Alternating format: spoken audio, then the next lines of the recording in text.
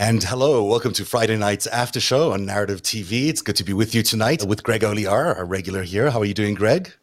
I am well, Zev. How are you? I'm good. It's good to be back with you. And a very special guest tonight, Michael Edison Hayden from the Southern Poverty Law Center, who's written this incredible piece, which you've seen it, Greg, about Twitter and about the connections between Jack Dorsey and a few right-wing extremist people, like really extremist people. So we'll go through some of that tonight with Michael. But I want to say good evening to you, Michael, and thanks for joining us.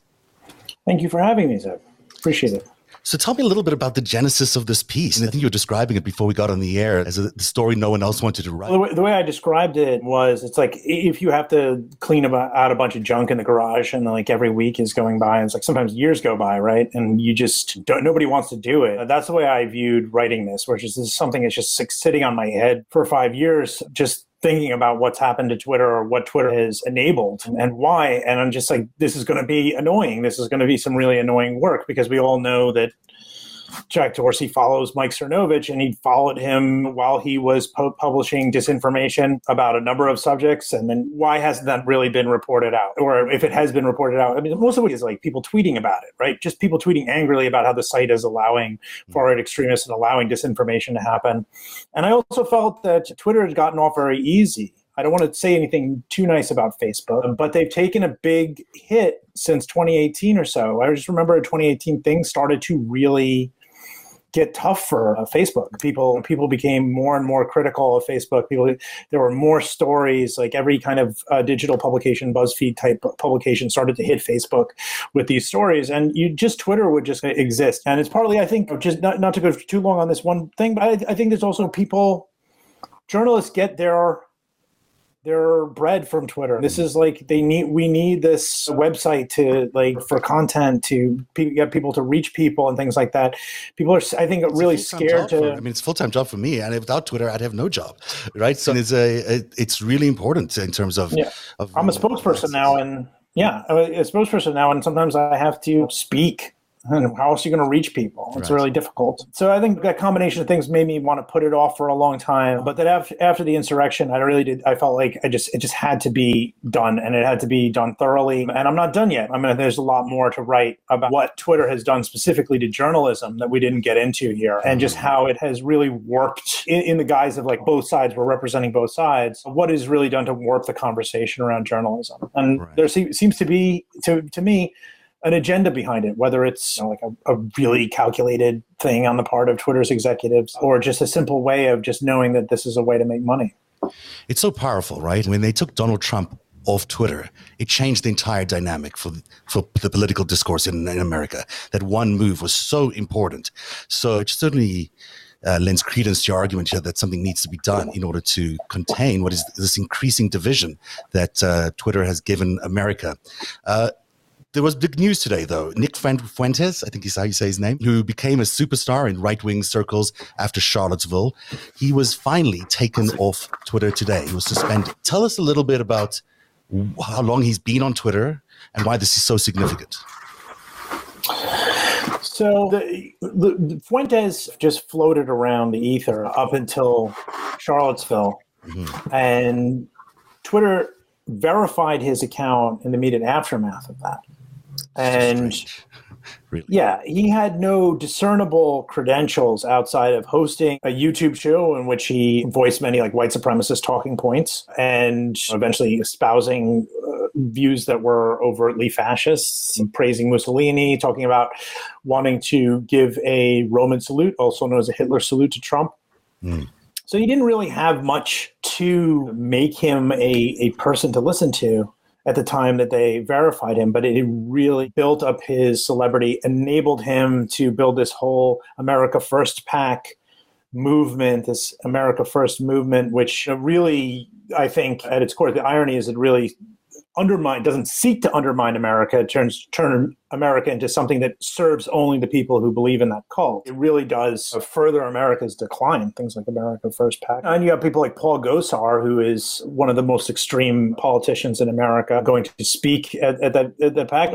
You can say with confidence that almost none of that would have happened without Twitter. And he says it himself. He says he got suspended from YouTube. He got suspended from DLive even after we reported on DLive, which is filled with white nationalist content. And Fuentes himself said, hey, we were able to retain 80% of our viewership to our stream because we could just say to people, hey, check me out on Twitter.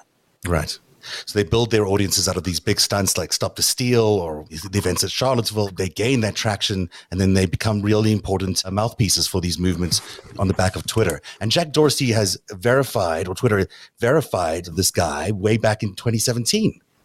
Yeah. We don't know if he did it or whoever did it, but whatever it is, Jack Dorsey should be aware of who Nick Fuentes is at this point. If you are a person who can read and has read a newspaper, you have an idea of that some people did something at the U.S. Capitol on January 6th, and you can go from there and find out how many people of those people were celebrities that became celebrities almost exclusively because of Twitter. So this is not a point that should escape Jack Dorsey. He should know that who he is and that he's on the platform. Absolutely. Greg, have you ever spoken to Jack Dorsey? No. Michael, have you ever spoken to Jack Dorsey? No, he doesn't. He doesn't talk to me if I reach out about Bitcoin or something. Yeah. I don't know. Maybe that's something he would talk about. But two people that have spoken to him, one is Ali Alexander, of all people. They became really good friends. And according to Alexander. Yeah. Yes. Dorsey just says he makes interesting points, but he's never denied it.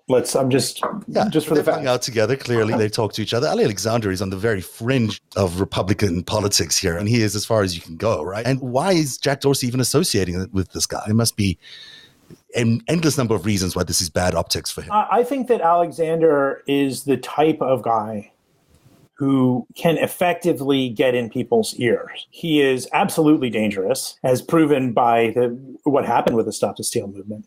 He repeatedly used Twitter to publish disinformation, including disinformation that's connected to foreign intelligence. We're talking about he supported Macron leaks, for example, along with Jack Pacific, when he's a much smaller thing. He is an effective communicator in some ways. It's hard to imagine that from our perspective, but he's effective at listening to people who want to hear why things that could make them rich and powerful are good.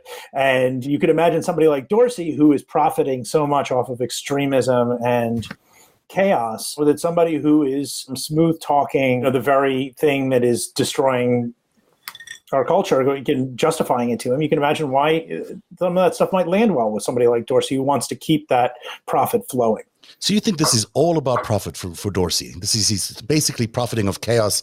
He's just an agent of chaos and therefore just making money off it. That's what we can say with certainty that he's worth over $10 billion, which is over $10 billion more than I have. Now, that doesn't necessarily mean that he's only acting out of a profit mode. Right.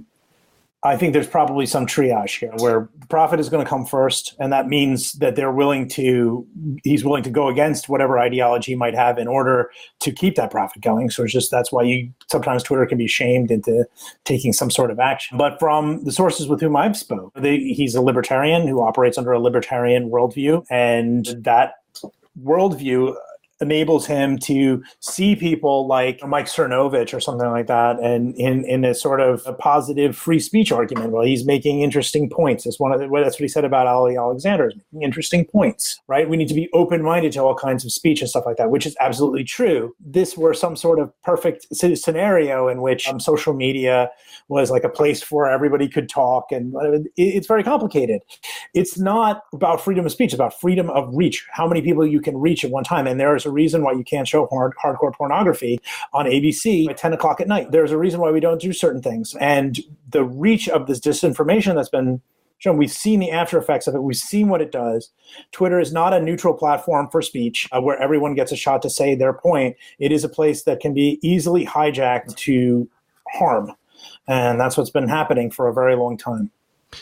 What's up with the way he appears? I'm not questioning it, but really, what is going on with the long beards. And I know because he goes to Myanmar and meditates and does all That's retreating. cool. But the appearance is quite striking. It's not your typical. It's a little different. But I shouldn't be. It looks like a bassist for like a doom metal band or something like that. He claims to be a punk guy. I was going to say he's the star of a B-movie knockoff of the Lord of the Rings trilogy or something. Right, he does look like that. Thou shalt not pass. In Game of Thrones, wasn't there a character that looked like this as well? In Game of Thrones. I think that, first of all, the article is really excellent, and there's a lot in there to think about. And what you said about it being complicated is true. I think that he is, to some degree, one of these guys, which there are many of them in the tech world, dudes, white dudes who are like, no, we should be able to say whatever we want. And that's just their thing. They do this libertarianism thing because for whatever reason, as brilliant as they are with tech, their social consciousness has not evolved past 10th grade, which is about when you should realize that all of the Ayn Rand shit is just YA garbage. But I think the problem, as I see it on Twitter, it speaks to what you said about reach and not applying the rules fairly across the board. Like if you're watching a basketball game and an NBA game, and the refs are giving your team or calling fouls on your team and not the other team, you get pissed off because you say, I don't care how the game is called. I want it to be called fairly. And I don't feel like that's really what's going on there to some degree. Like I'll give you I'm just speaking anecdotally here. It seems like in my bubble of anti-Trump and Trump Russia Twitter, a lot of the people that were banned got banned because they went after two people in particular, Tommy Laura, whatever her name is, and Ann Coulter. Say anything remotely bad about those two and you were banned. But people could come in and say horrible. Yeah, her. Some people could come in and say the same things or horribly rotten things about other people, and they were fine. It was almost like those two people in particular, it was just hands off. And to the degree that you started to wonder, me as an impartial observer, what's going on here? Are they like on some list that they're being protected? I'm not saying they are. I'm just saying it felt that way. And it's the same thing with the verification. A lot is made about who gets verified and who doesn't get verified. And I'm verified, and it's great to be verified. It really is. It has perquisites that you unverified people, Zev, can only dream of. I know. Yeah. And I do dream of it. And I may dream of it for a very long time. I don't think it's going to take my badge. Future. So, but there's a utility to it. But ultimately, all it's supposed to do is confirm that you are who you say you are. It's not supposed to be you're famous or you're a celebrity or you're this or you're that. It's supposed to be, as I understand it, this person is verified to be who they say they are, which in my view means many more people should be verified than are currently. What's happened, verification though, rule, just to clarify, they did put out a new verification policy this year, which does seem to attach an importance to the verification based on status or experience or working for an important organization or what have you. Which is fine, but I don't know. I just feel like then they're changing the rules midstream. Right. If you're going to verify these little white nationalist pricks and not you and not Noel Castler and not AG and these other people who have big media platforms, by the way. Mm-hmm. Narrative is it's not nothing. Nope. Mueller, she wrote in Daily Beans ain't nothing. Why crazy. is she not verified? And this little fucking asshole is verified. Yeah. Nick, whatever his name is. It's ridiculous. Well, That's what I'm talking about. It's not being applied evenly across the board, which should fly in the face of his libertarian principles, damn it. I will just tell you what I know about some people who have applied for verification. Some of the researchers with whom we work at SPLC, Megan Squire is one, for instance, who's one of the best, I think, disinfo folks out there. She got her verification restricted. And you have to wonder, it's like, oh, okay, maybe we don't attract more attention to people who are making us look bad. That is always a concern, that they don't want that. But I think that it's much more than like, oh, we're willing to verify this person and not willing to do that. They are taking people who have no credentials at all, right, in a media sense, and making them into people. Like it's like creating characters for the platform, and that is where it does feel activist to me. Right? You take somebody like Jack Posobiec, who, okay, let's just quickly run down because he's somebody I know more probably than almost any extremist that I cover. Jack Posobiec used to run a Game of Thrones Twitter account. Mm-hmm. called Angry Game of Thrones Fan, and he used to post this kind of race baiting, racist material. Like when there was a new Star Wars movie coming out, he would. The Angry Game of Thrones fan was highlighting the degree to which Star Wars was using more people of color in a negative way. And we saw like Chuck Johnson, who I'm sure you guys are well familiar with some of the material you covered. Yeah. Chuck Johnson's Got News. I don't know whether Posobiec was in contact with him at that time or not. He became close with him later. Certainly, he would publish from the Angry Game of Thrones. He embedded some of his tweets into Got News things, and appeared alongside Roger Stone at the Republican National Convention in Cleveland. Followed him to a book store appearance, started allegedly approached Richard Spencer and described himself as saying, I like what you do. We like what you do. This screenshot is January 2017. He was verified after this. Roger and I like what you do. I'm Roger Stone's man. Right. And then he went on to lead a number of big disinformation campaigns, which are really saturated with foreign influence. I mean, Pizzagate is one of them. Another one is, of course, the Macron leaks saga. Mm-hmm. These are all things that were done on Twitter and whatever. Also, and Arizona recount, and that's whole thing is part of his world. That is literally all he does. Mm-hmm. And this is a long way of saying that this posed as, what I don't know how else are we supposed to interpret former CBS News on this bio that you're showing here? What is that? What is that? Yeah, I worked there. I don't recall him be working there. Yeah, the subtext is that I'm a former CBS News journalist. I don't know what anyone else would think about it, but he never worked for CBS News. I contacted them. Wow. I contacted local affiliates in Pennsylvania and in D.C. They said that, no, he's never worked for us. These are places where... So he was a reserve naval intelligence officer, didn't have a ton of time to work for CBS. What is all this? Where did this come from? So he doesn't work for CBS News, does get verified. I used to work for CBS News for real. Don't get verified. That's annoying. No, now, you should try putting former CBS News in your exactly like that. It's in the first line. But what I find scary about the way Posobiec became a guy is that he had no credentials, nothing to show other than these disinformation campaigns. He worked for 1 month for Rebel TV, which in itself is like, why would that be verified in its own right? It is an extreme far-right racist channel with tons of racist content. So he worked for a month there while he did Macron leaks. And there's really nothing else other than doing Pizzagate, the Melania stuff, Rape Melania, if you recall that thing that he did. He did a lot of these fake Antifa things where he was blaming Antifa for different violent incidents. He was just conjuring up that spectrum, and he really had nothing else, right? For the right wing, basically, he does everything. Yes, and so Dorsey and his company would have ample evidence that Jack Posobiec is really nothing but a disinfo operative. Right. He called himself a political operative, right? And we know he publishes disinformation, so he's really a for-hire disinfo guy. And they verify him, and he goes on to get over 1 million followers. And then what is he doing with the over 1 million followers? He's doing the Hunter Biden op.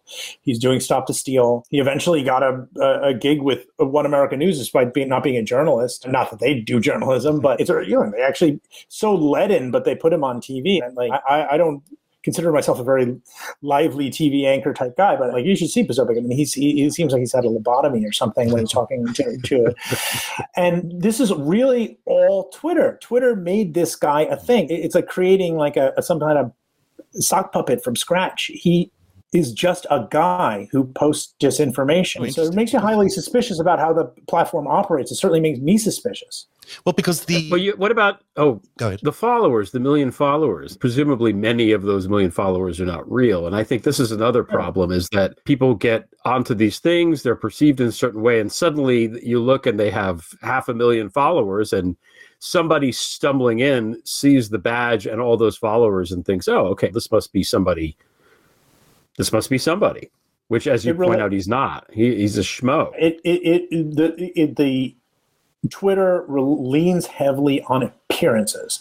It leans very heavily on appearances, which is why it is also so toxic for journalism, because journalism is all about getting into the ugly stuff It's about a bit. It's not necessarily always the nicest profession. We have to do some dirty work, and we find some dirty things, and etc. And and the material has to be detailed. There's got to be a lot of it. And when you translate it to a platform that deals almost completely in surfaces with like how many likes, how many retweets, what does it look like, what does the headline say? It atrophies on the profession as a whole. And no better example than the fact that people like Posobiec and Cernovich, who are best known for posting disinformation that led to horrific harassment campaigns of innocent people, like in the case of Pizzagate, are treated as journalists. These people are treated by people who are angry and are into the Trump thing as journalists, like they're providing information, when in reality they are providing just gasoline to a fire. Right.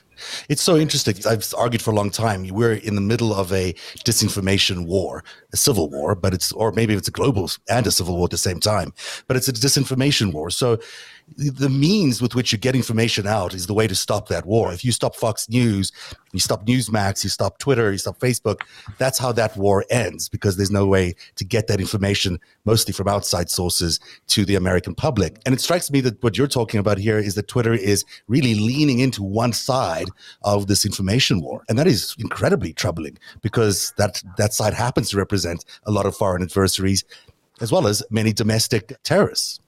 Yeah, last time I was on here, it was me and Luke O'Brien, and we talked a lot about the Capitol violence. And I can't remember if we got into this or not, but a really big detail for me is the fact that Stop the Steal as a hashtag, the first people to ever launch that hashtag did so in 2016.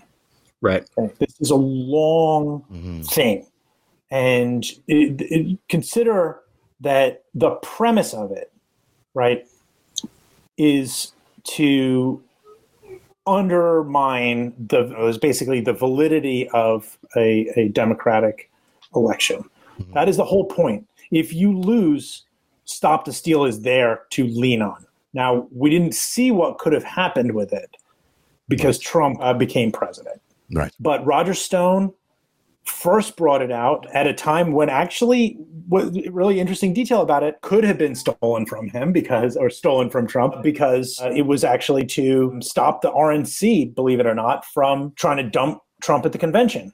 Right. Because there was a lot of pressure for them to do it. So maybe there was some actual legitimacy. Stop the Steal, the hashtag, that they could have tried to swap out somebody who they felt they had better control over at that time.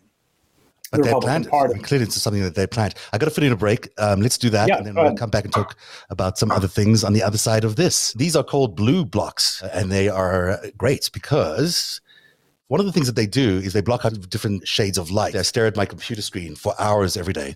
And I've really noticed that, actually, I noticed a couple of things about staring at the computer for hours every day. One thing I notice is that I get a lot more typos the longer I stare at the screen. And then sometimes my eyes get really blurry. Sometimes I get headaches. It's just a lot of eye strain when you're staring at a monitor for, hours and hours every day. So Blue Blocks uses color filtered lenses to heal a variety of complaints in people's lives. Now, these are called the blue light computer glasses. They're clear lenses, and they help with headaches, sore eyes, digital eye strain. Now, there's 4 of these different kinds of Blue Block sunglasses. There is the Summer Glow that helps you with low mood and migraines and improving your sleep. And then the other one is the Blue Light I told you about. So I have a sunglass range as well. So Blue Block ships worldwide in rapid time. They have easy returns and exchanges. And you can go to blueblocks.com/narrative and use the coupon code narrative to save 15%. That's blueblocks.com, BLUBLOX.com/narrative, and use coupon code narrative, NARATIV, to save 15%. You look good in those blue blocks, Ev. Very nice. Yeah. Very nice glasses. You should really, if you're interested in glasses that block blue light, then these are the ones to go for, because they're made by real opticians and not by mass-produced warehouses in Asia.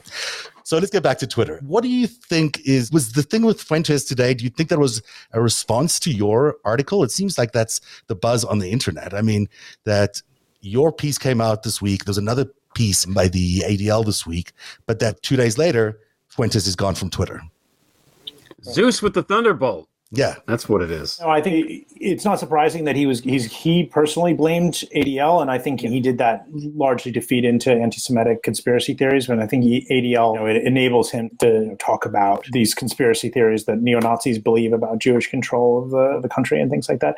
I personally do think it was in response to that, but it's also a response to reporting that we have done consistently on Fuentes for going back months now. We're reporting on him and what he was doing on DLive before and reaching out to Twitter then. What bothers me about it is that it took this much, because they shouldn't be embarrassed and have to have their hands forced or something like that. Perhaps the pitch of outrage was so high about Fuentes that they just had to do it. And something like Jack Posobiec is not at the moment. Twitter gets away with this stuff when they feel that they can and they don't have to do the right thing. They're not going to do the right thing. As I mentioned to you when we were off, Twitter verified Stephen Miller before he ever tweeted anything. And again, that's really shady. That's really shady. He was in the White House and Twitter chose to give him a verified handle before he ever tweeted anything. You can say, oh, of course he's verified. He's very famous. He's like the head of the Republican Party now, basically, in so many ways. He's like on Fox all the time. He's one of the most influential figures in the Republican Party. It really gives you a step up, presumably. I haven't seen the quantification of this, but it must be that a lot more people who are verified get followed than people who don't. You can certainly say that Stephen Miller is a famous person, so therefore he whatever. But again, they have these policies against hate and so forth. And I don't think there's any, more immediate symbol of hate than Stephen Miller, because of what he believes about non-white people, what he believes about Muslims, what he believes about people from Latin America. He admires policies that are immigration policies that are based on eugenics. This is the exact type of person that we as a society should be saying, like, this is not someone we want to promote on our thing. But yet in his redemption tour that has been going on the right here, where he's on Fox like basically every night, he's basically a Fox talking head. He's talking in CPAC. That verified handle helps. It helps to say, like, this guy's okay. These views, maybe they don't care like what a Muslim person feels about that, but he really genuinely believes that people from the developing world are less than human based upon his emails, based upon everything we have seen from him.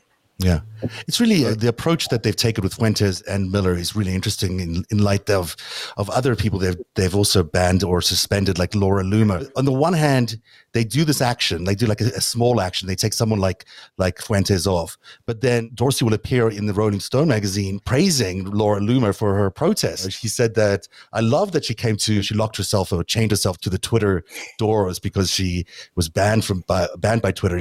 And he said, I love the protest. I'm a punk. My music when I was growing up was punk. Hackers are punk. It's questioning the system, man. Not because you hate it, but because you want to make it better.